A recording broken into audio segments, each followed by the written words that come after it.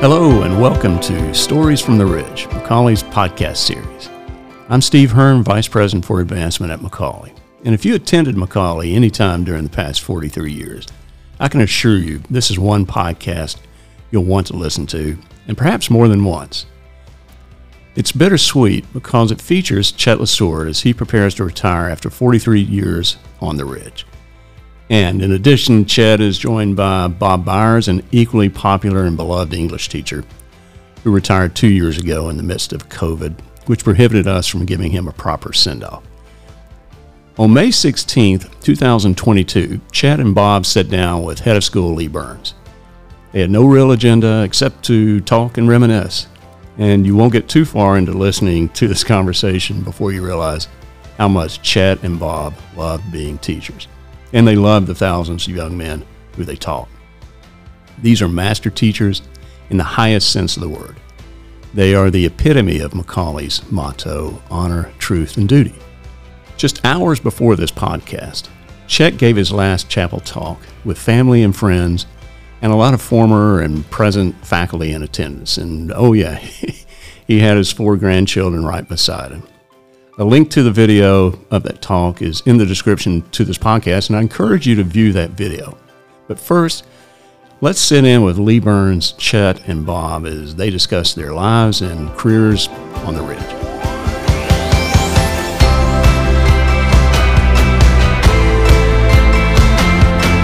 Welcome to Stories from the Ridge. I'm Lee Bires, head of school, and what a pleasure it is to be sitting down with 2 pillars of the McCallie School, Chet LeSourd and Bob Bires. And earlier today, it's May 16th, 2022, Chet gave a beautiful talk in chapel reflecting on his years at McCallie. Got 2 standing ovations from the student body, very, very well deserved.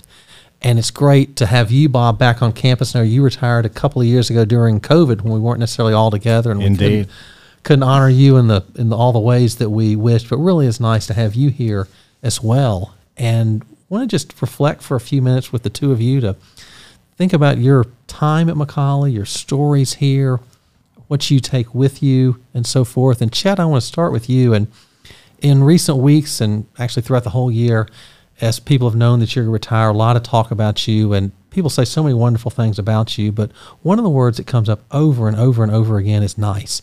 He's the nicest person here. He's one of the nicest people I've ever met. How did you become so nice? That's a funny question. Bob laughing over there. No, I agree. I'm really, sitting here thinking about being nice. I think most of our stories of who we are go back to childhood. And I think what probably happened, I can remember some situations where I was with people who were not nice. I was with adult figures who were not kind. I had teachers of my own who did not treat students the way I felt they should have been treated. And so there was some kind of interior message that happened, deep down inside where it said, if I ever get to be an adult and get to be in a position where I talk to people, that I will try to be different. And how did you get to McCallie? What was your story? I know you were a student, you're an alumnus, but what is it that brought you back here as a faculty member and then to stay for 43 years? So I was a student at St. Andrew's School, Boca Raton, which is a big tennis school. They're on the top 5 in the country. I was there for 4 or 5 years, but I was the proverbial kid who falls in the cracks, and really had no identity, no peg to put myself any kind of self-worth on. And my father was going with Marion Gaston, flying out to an FCA National Board conference. And they started talking, and Marion Gaston was a big Chattanooga guy, a tennis player. And Marion just said, hey, listen, we've got this great school in Chattanooga called McCallie. He never mentioned Baylor, never mentioned any. So it was just McCallie, and, that next year I was here. Right. And Bob, what about you? What was your story in coming to McCallie as a faculty member? Okay. May I chip in first, though, and say that in addition to Chet being super nice, he is the most stubborn and most competitive person I've ever known. I will get you back. Yeah, you will. My wife, Robin, actually roomed with Ann Braley, who is Houston Patterson's daughter at UT. And when I was applying around to schools, she goes, well, why don't you apply to this school? But my mistake was she thought Houston was the headmaster, so I wrote the introductory letter completely wrong. But they were very gracious about it. And when Spencer hired me, there was no housing on campus. And then all of a sudden, Chet LeSourd was promoted to the head of McClellan dorm, and so I got his apartment in North Hutch. Okay. And we'll talk about McClellan dorm in just a little bit, but I want to get Bob back to you and describing Chet. I know the two of you were colleagues in the English department and close personal friends as well. And so I want to ask you how you would describe Chet, and then Chet, I'm going to ask you about Bob. So you'll actually get the last word in this part of the conversation. Thrilled about that. Yeah, I'm not going to be sarcastic here. Chet was a tremendous colleague. He will be a tremendous lunch date next year, I suspect. But Chet is the kind of guy who, when you're trying to get at what makes him so nice, Chet shows up for everything. Chet supports everybody, and that was certainly more true with the students probably than anyone else. But even among the faculty, Chet, he's the guy who's in the hallway. How you doing? There were a few tough times when he was department head where he shielded the rest of us in the department from some challenging situations. So I have nothing but the utmost respect for him. Chet, what about you? As you think about Bob as a colleague for all those years in the English department and the school in general, and just as a friend as well, how do you, what words and even stories come to mind about Bob? First off, he's a wretched human being. I thought and that's that would really be all second. I got to say. That's really all I got to say. I thought you were a nice person. We're just saying how nice you are, and then you say that about Bob. I got to dispel all those. Bob is and was, my gosh, he's the leader of the department. I mean, it didn't matter what title he had. He came up with the creativity. He put together the presentations for conferences, NCTE conferences. He's the one who, I mean, there's always, you get a group of people together and they're like-minded, and there's one person, if he talks and says something, you listen. That's Bob. I mean, he just speaks, and we all agree, and didn't matter what our titles were, and then it happened. And how would you say the English department is different now than 20 years ago, 25, 30 years ago? What's different about the department? I'm going to say it's not different. I used to think that it was different, but I've always felt that that's the closest knit of all the departments. And, so excited that Stuart King is in there this year. Sam, you've got kind of a younger crowd than us. You got Cleve hanging on, but it's sort of a continuum. There's always somebody from the previous generation to kind of give you that perspective, and the new guys who have come in are wonderful. Tolar's doing great. I talked to Eamon yesterday. He sounds like he's had a really good year. So I think it's, Chet, you disagree. I don't know. I think it's very similar.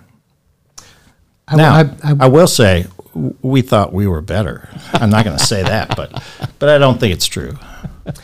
You know what? I remember way back when we had those power interviews, and we would get to the English teachers would get to be on that committee, and we had one basic rule. After years of doing these things, we looked at each other and said, we have all these questions and all these really tough kinds of criteria to look at. But there's really only one question that we need to ask each other, and it's this: is this somebody we want to go out and hang with? And that was it. And that became our, so when we'd hire somebody, a lot of times they have very advantageous school, pluses that they could bring. but it would always come down to, is this somebody we want to go on a trip with? Is this somebody we want to really help and foster their growth as a teacher? So both of you are master teachers. How do you get boys to love to read and write? Why are you nodding at me? Because I love to work off of your stuff. Well, I think for the reading part, and I of course I can't speak to this year because I don't know, but there are all sorts of trends, political even these days, about what students should or shouldn't read. We always tried to pick books that we thought would especially interest the boys. I mean, that wouldn't you say, Chet? That was at the top of the heap. And even with classical literature, I think boys this age don't really connect with King Lear like they would with Hamlet. So it's kind of a simple choice like that. And Chet, what books over the years did you most enjoy teaching? That's a great question. Scarlet Letter. Can you believe that we actually taught the Scarlet Letter for so many years? We taught Crime and Punishment. We taught so many books that seem just inscrutable. The ones, I guess, that because Could I say a word about Crime and Punishment? Because Lee may not know this. Yeah. We taught Crime and Punishment to not to AP kids, to regular juniors. And the day that my class finished the book, they all ran to the window and hurled it into the bushes below. Oh, that's great. I've never heard that story. And can you believe I actually tried to teach Sound and the Fury to regular juniors too? That one, I think they didn't even have to run to the window. They threw it in the trash can on the way. I guess, some of the books that I really love teaching, it's funny, the ones that you see that we still keep teaching. So for me, it would be Bright Lights, Big City. Mm-hmm. It would be Gatsby still works so well. I love All the Pretty Horses. I love One Flew Over the Cuckoo's Nest. It's funny, the ones that you just kind of keep it. And then there's, how about this? I had the best experience with Ma Rainey's Black Bottom this year, and I had an incredible experience with The Crucible, with just 9th honors or AP. I mean, so there's just a whole lot of boys. And I think when it really comes down to is not so much the material, but how we approach it and our enthusiasm for it and how we get them engaged. Chet, I remember in your 9th grade English class, I remember you teaching Lord of the Flies. And I love that book, and I know that's still taught here. And such a blessing it was for me to be in your class that year, and then for my son Arthur to have you for 2 years. I just love the continuity, the multi-generational impact that you've had on so many boys here, and not just in the classroom, but in the dorm and on the fields. And we'll talk about your coaching and talk a little bit about, I know you're a tennis coach. You're actually my varsity tennis coach for several years. You coached baseball here for a long time, but talk about your memories and your approach to mentoring boys through coaching. It's funny, I was thinking, obviously so much of my life has been in the classroom, but probably some of the strongest memories I will have will be coaching 8th and 9th grade baseball and playing against Ralph Potter's Baylor teams and Johnny Green's Baylor teams. And I don't think there's much more fun than being behind and getting in a competitive situation. I remember one time we were behind against Ralph's team at Baylor, and I just told everybody to pack their bags. We were leaving because they were obviously so unmotivated. And they just kind of looked at me, and they really started packing their bags, and the parents were wondering what the heck was going on. We came back to win. What are some particular memories that come to mind in being a dorm head? I think at that age, a parent feels most maybe responsible, most attached, most afraid of sending their 9th grade boy off. I remember a call I got from Dr. Walker, because he had his son in the dorm, and he was doing fabulously well, but just massive concern. Is this happening? Patsy got on the phone. Is this taking place? And I think that's a great kind of a model for most of the calls. Can't remember a specific incident, but remember so much concern. Will you go check? Will you go make sure he's okay? We haven't heard from him. Can you just put some eyes on him? He lost his grandfather. He lost somebody really close to him. He's really down. He got cut from from whatever ball team it was. Please go talk, bring him in. Can you just feed him something? So, yeah, those are it. And I'm sure that, and I know that Susan had a big role as well in, being, a mother, so to speak, to the students who are there, and your partner as well. And talk about sort of her role and the role of spouses in the dorm and just having that family atmosphere there. Well, she put me to shame. I mean, I would think that I'm an okay communicator, okay in terms of caring about boys and all that. And then I bring a boy in who was really struggling, and I thought I gave him my best shot, and I thought I was tremendous, and he wasn't moved. He wasn't. And then he'd go in and talk to Susan, and then he'd start crying, and he'd, give her a hug, and she'd kind of say things softer and nicer, and I just was kind of going, I just gave my best shot, and my wife spends 1 minute, and bingo. And what was it like raising a family on the campus? I know with, Jake and Hadley. And I've got memories of seeing your two children when they were 3, 4, 5 years old on the campus. But talk about raising a family here on the campus. They they would go out with friends who were members of Lookout Mountain Golf and Country Club or Chattanooga Golf and Country, and these kids would turn to them and say, don't you want to be a part of a country club? And they would say, absolutely not. But they lived in McCallie. That was their country club, far better than theirs. I don't think our kids, the reason why that I wanted to give that talk to the student body was obviously to thank the students this morning, but really for my own two kids to see, once again, to experience McCallie, the place where their whole childhood is, for them to kind of breathe the air, to see that, the teachers that they loved, or some of them are still here, the atmosphere is still here, that the aura. They both were talking about a lot at lunch today. And what did that feel like? You're up on stage. You've got your grandchildren seated there. You've got your children side of the stage. You've got, alumni have come in from around the country or out there listening in. Someone drove in from Chicago yesterday. Just what was that moment like, knowing, hey, this is the last time I'm going to be, while employed at McCallie, really giving a talk and so forth. What was that like this morning? You didn't choke up as much as I thought you would. I know. I really have tried, not because I cared so much about the message in the people. I just, if I start choking up and if I thought about it, I probably would have stopped for 2 minutes. You literally, and you both probably know this, all of us in this room, you have to focus on something else. But I'll tell you what, it was just the love that I felt from those students and the love that I felt from the guests. And I think I was just so happy to put students with people that it was just a really overwhelming feeling of happiness up there, but nerve-wracking because I kept thinking, for sure that one of my grandkids was going to be picking their nose the whole time, and I wasn't going to be able to see it. And all the boys were going to be laughing and thinking it was the funniest thing in the world. I wouldn't have had a clue what was going on. And so, or they'd pitch head first off the stage and kind of chasing. So yeah, but my grandkids were great. Well, both of you have been mentors to, countless boys here for decades.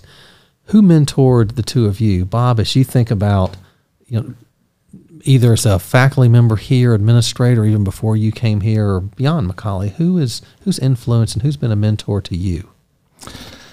Well, I have quite a list there. My first unofficial mentor was a man named Bill O'Neill, who left after he was a fellow English teacher. He only was there 1 year that I was there. Steve George was the department head. He lives across the street from me. I still see him as kind of a mentor, and in fact, he retired at 62, and that was where, as did Spencer and Kirk. But that's where the idea came into my head that maybe go out a little bit early. I was kind of following Steve's lead on that. I'll add Chet, Kemmer, Cleve, John Lambert.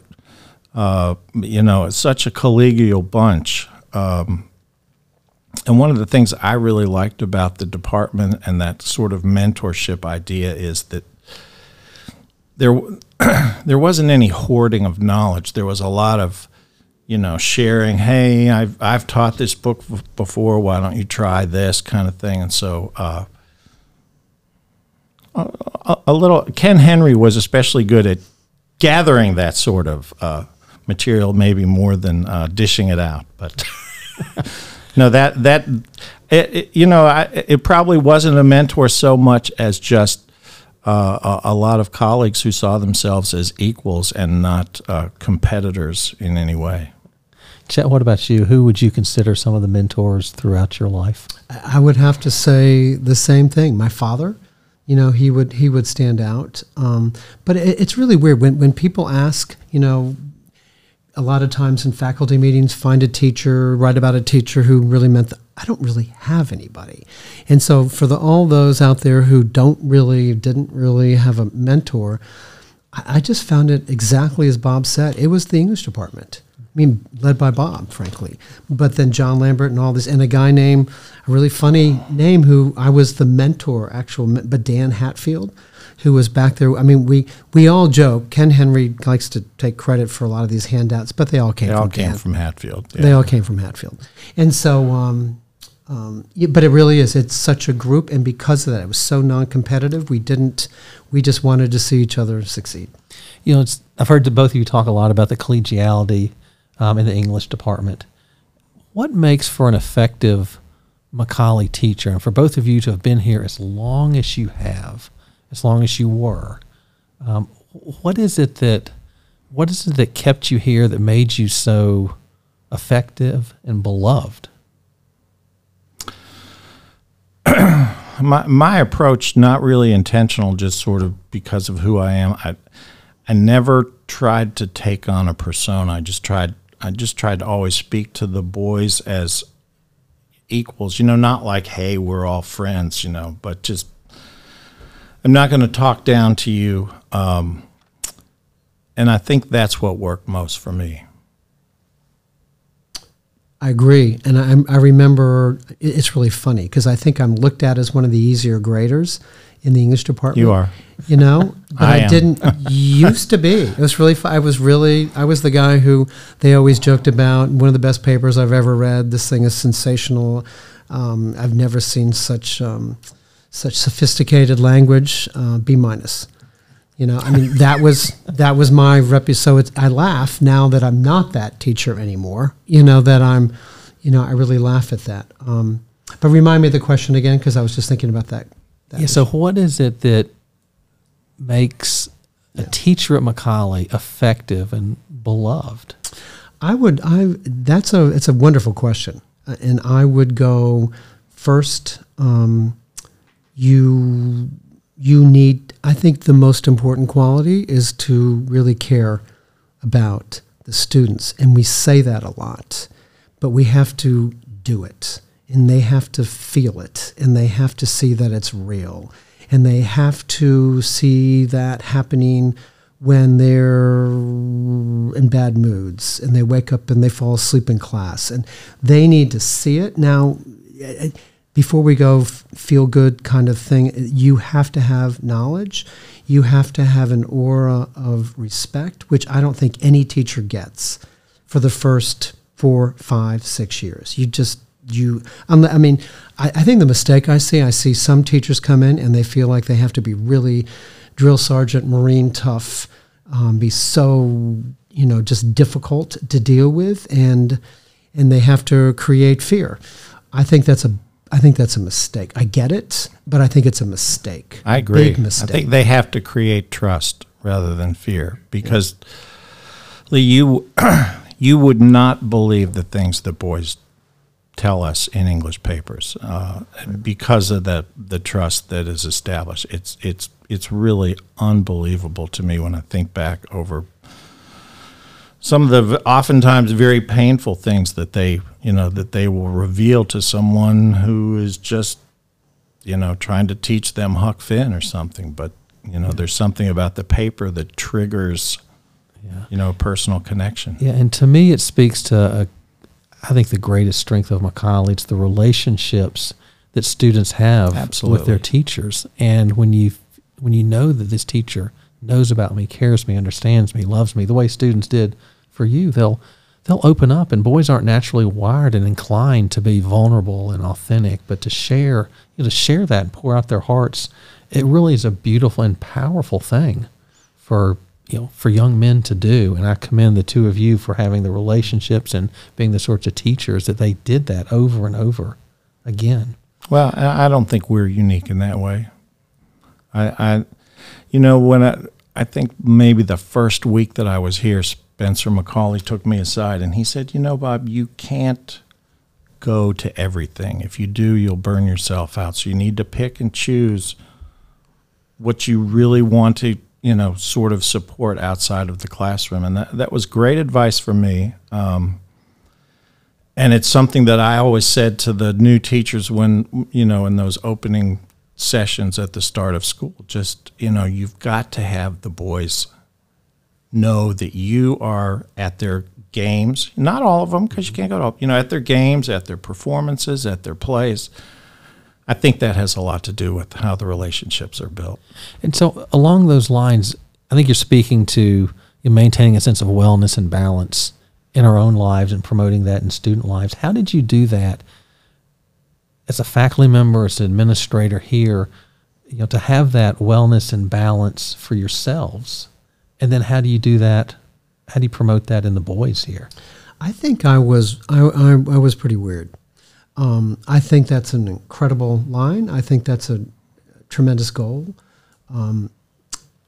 Way back when, for me, somehow I think I just changed wellness and balance for me to be having an impact, caring about others, giving myself away, that. So I'm not a great one to talk about that. I mean, I'll still, talk to 2 or 3 kids a night and go over their papers, and that will last till 9:30 or 10 o'clock. And yet I get out of that tremendous feeling. I mean, I just really thank God above that I feel like I was able to be a good dad, to be a good husband, to be a good teacher, simply because I had such enjoyment of what I was doing. I found it difficult as well. But what I think I followed sort of the Kenny Scholl model, which is, when you're doing the job, you're all in. And then he would say, like, during the summer, even though we had summer hours, he would say, you've got to take the time that you need. So when we're on, I feel like I needed to be on. I didn't mind it. And I guess the one thing I would add to that, because you were talking to Chet about being on campus. I was on campus for 10 years and still live close by, but the ability to involve my family in so many McCallie activities meant that, okay, so you're at a football game on a Friday night, but so is your family. If you could go back and relive any particular moment or event or season at McCallie, what would that be?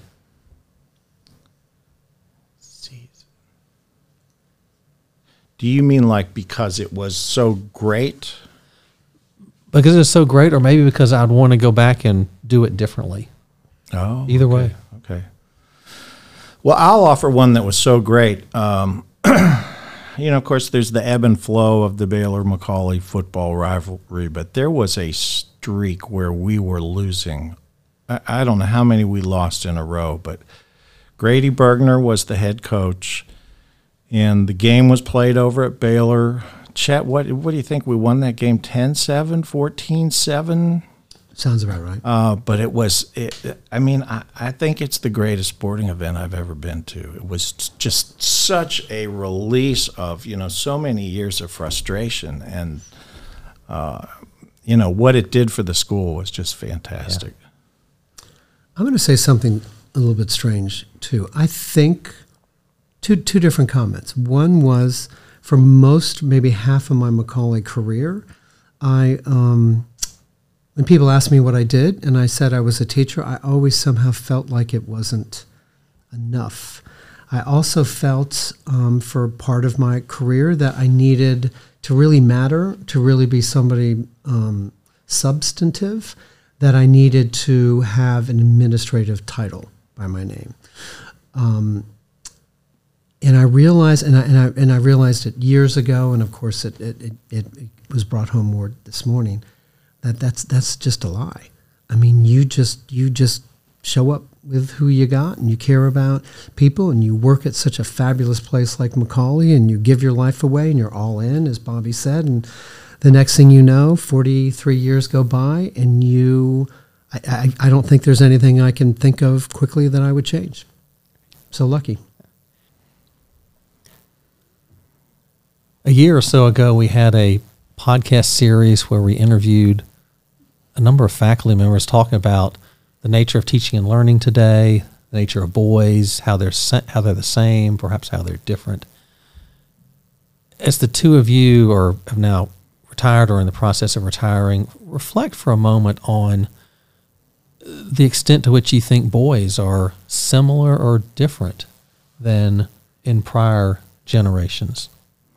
Well, I mean, strictly speaking, as an English teacher, I think we all know they're not the natural readers that they necessarily once were, probably because of some connection to social media and other distractions like that. But in a way, I don't know, they're almost kind of like sweeter kids at the same time. I just remember in the final few years, I maybe it swept the entire school, but everybody would like thank me for the class at the end of class, and sometimes I'm thinking, what are you thanking me for? But I don't know, Chet. What do you think? Yeah, I think that. And you've said many times this year how great the kids that you were teaching were, almost like they were the best bunch you'd ever had. You remember Yo's line always, they just keep getting McCallie gets better every year. And so we'd all chuckle and listen to Yo say that. And then it's true. I mean, the Honor Scholars Program has made the biggest difference to me of anything McCallie's ever done. But these kids that we get, they're kids. Yes, they're different. Social media issues, we're always talking about it in the classroom, trying to get them to refrain, to cut down their minutes. But you know what? When you come right down to it, they're boys sitting at a desk who want to learn, but they're only really going to learn from you if you can figure out ways to get them engaged and get them to care about what they're. And once you can do that, and that's what a good teacher does, I mean, there's no limit. I mean, these kids are they're the same that they've always been, and maybe they're it's hard to say they're more talented because there's so many talented kids in the past, but these kids just gobble up everything worthwhile. And they've made a B+ a bad grade. Yes. Which, oh my gosh. In 1983, a B+ was a heck of a good grade. Yeah. We'd have grade inflation faculty meetings, where we talk about that. There's one piece of advice you could give to McCallie students of today or in the upcoming years. What one thing would you share with them? Can we go back and forth? Yeah, I'm sure we'll keep. Do you want to go? Okay. Well, I don't know if it's advice, but I think we always encourage them, stay in touch, come back, all that. I hope that they know how real that is. That it's funny when you run into like a former student who gave you a hard time or had a serious DC offense or something, and when they show up, that's the thing that's like right in front of them. We don't have any memory of that, there's no like, oh, you're the kid who did X, and so I think just come back, or what I've discovered recently is that if you want to see McCallie alums sort of in social media, LinkedIn is the place to go. That's where most of them are, and there are very few trolls.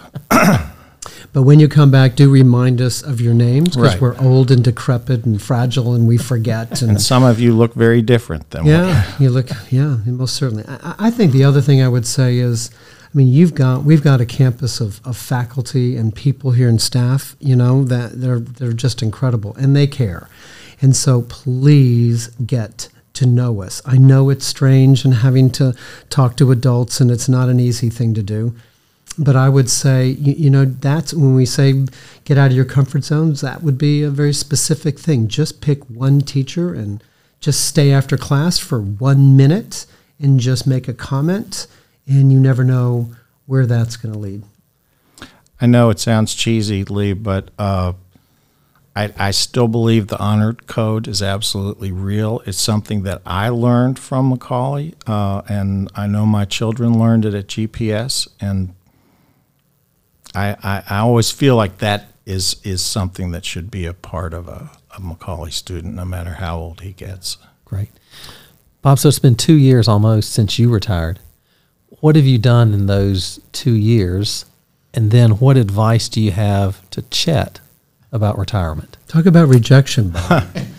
Yeah, so I've been writing. I'm actually writing my third novel, none of which are published. A bunch of poems, bunch of stories.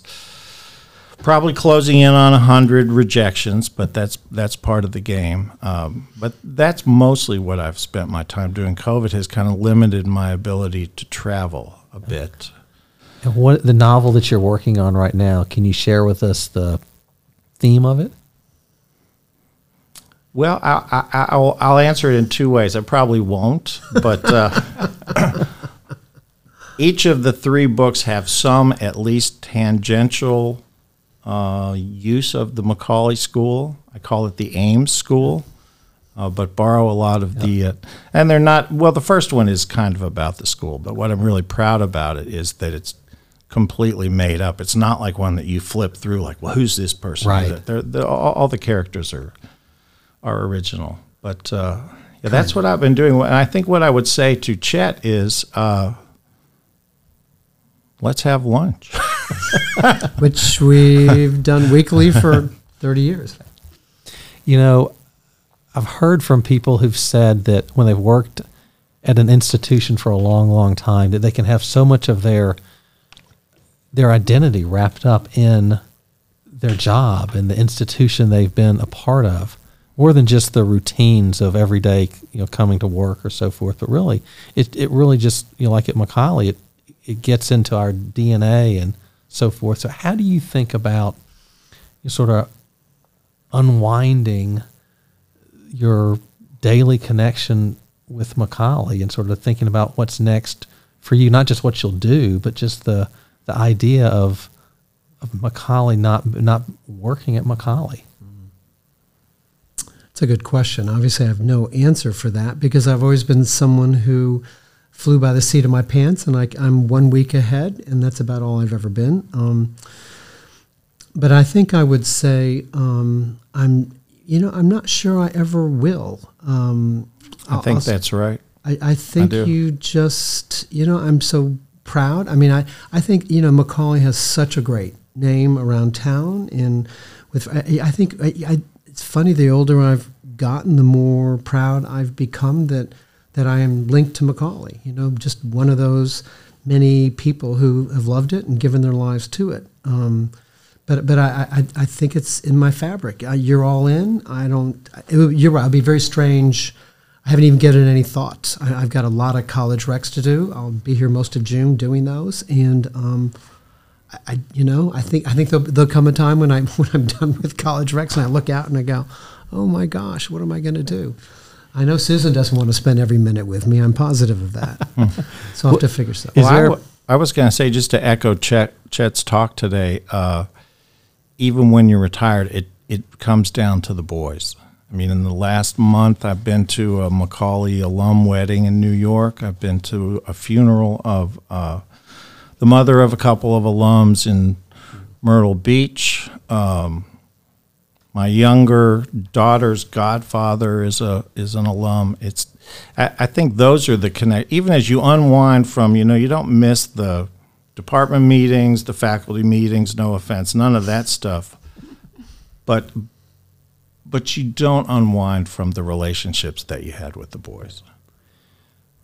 Relationships the heart of McCallie, I think, and you two men have just poured yourselves into the young men of McCallie for decades. And I mean, the impact of that, we can't see, we can't measure. I mean, every once in a while you get glimpses of it, I think. But I just think about just the great role models that the two of you were and are to so many young men, helping them become better men and great, not just writers and readers and thinkers and those things, but really just men of character and integrity and having a vision and passion for life and seeing what it means to be treated with compassion and love and respect and the things that you all did. I think that's just a great legacy that both of you have here. And it's been so nice to sit down with both of you and know that you'll always be a part of the McCallie family. On behalf of thousands of boys and your colleagues, thank you for what you've done meant it's to been an McCallie, honor. and to have sat down with you here this afternoon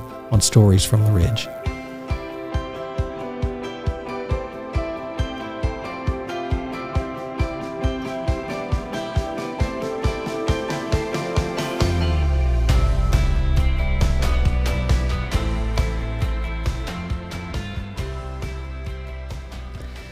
You have been listening to Stories from the Ridge, a podcast series about the happenings of the faculty, students, and alumni of McCallie School. Stories from the Ridge is produced by the McCallie Communications Department. If you have any comments, or if you have a suggestion for a future podcast, please let us know by sending us an email to info@mccallie.org. That's info@mccallie.org, or call us at 423-493-5615. I'm Brandon Roberts with McCallie's Communication Department. Thanks for listening.